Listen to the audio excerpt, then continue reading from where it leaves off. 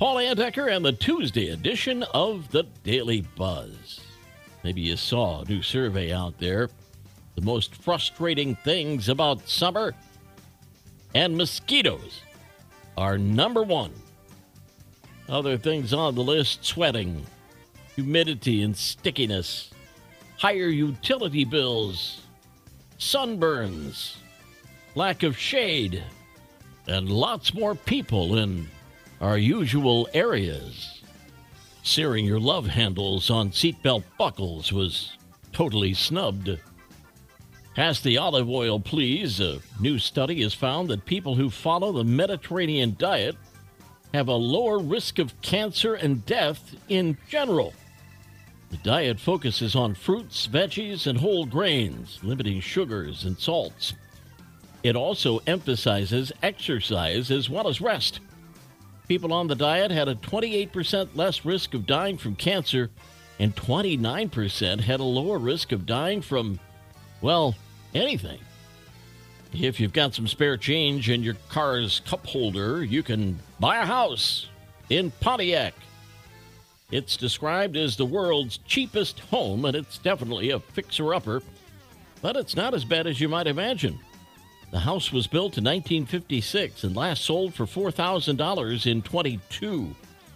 And in case you're wondering, your mortgage payment would be nothing because the house is only $1. We'll turn the page in 60 seconds. The Daily Buzz. Daily Buzz Part 2. This little fact might change your phone habits.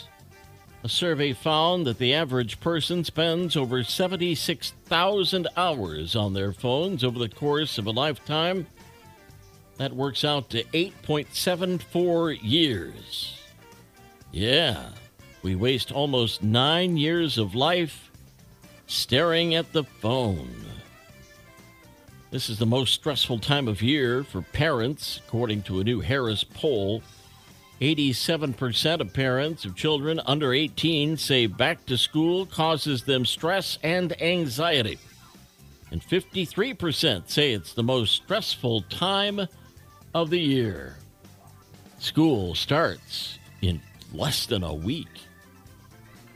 Poll asked people what the most stressful aspects of their finances are, and the top 3 responses were not having enough money, not having enough money for big purchases, and not having enough money for everyday purchases, and bills.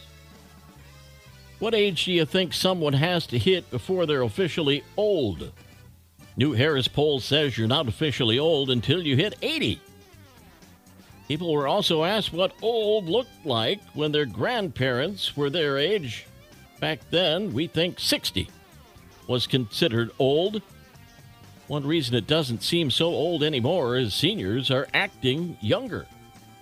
Most people agree that Americans 60 and up are more active than they used to be and more willing to try new things. Seniors are also more optimistic about the future.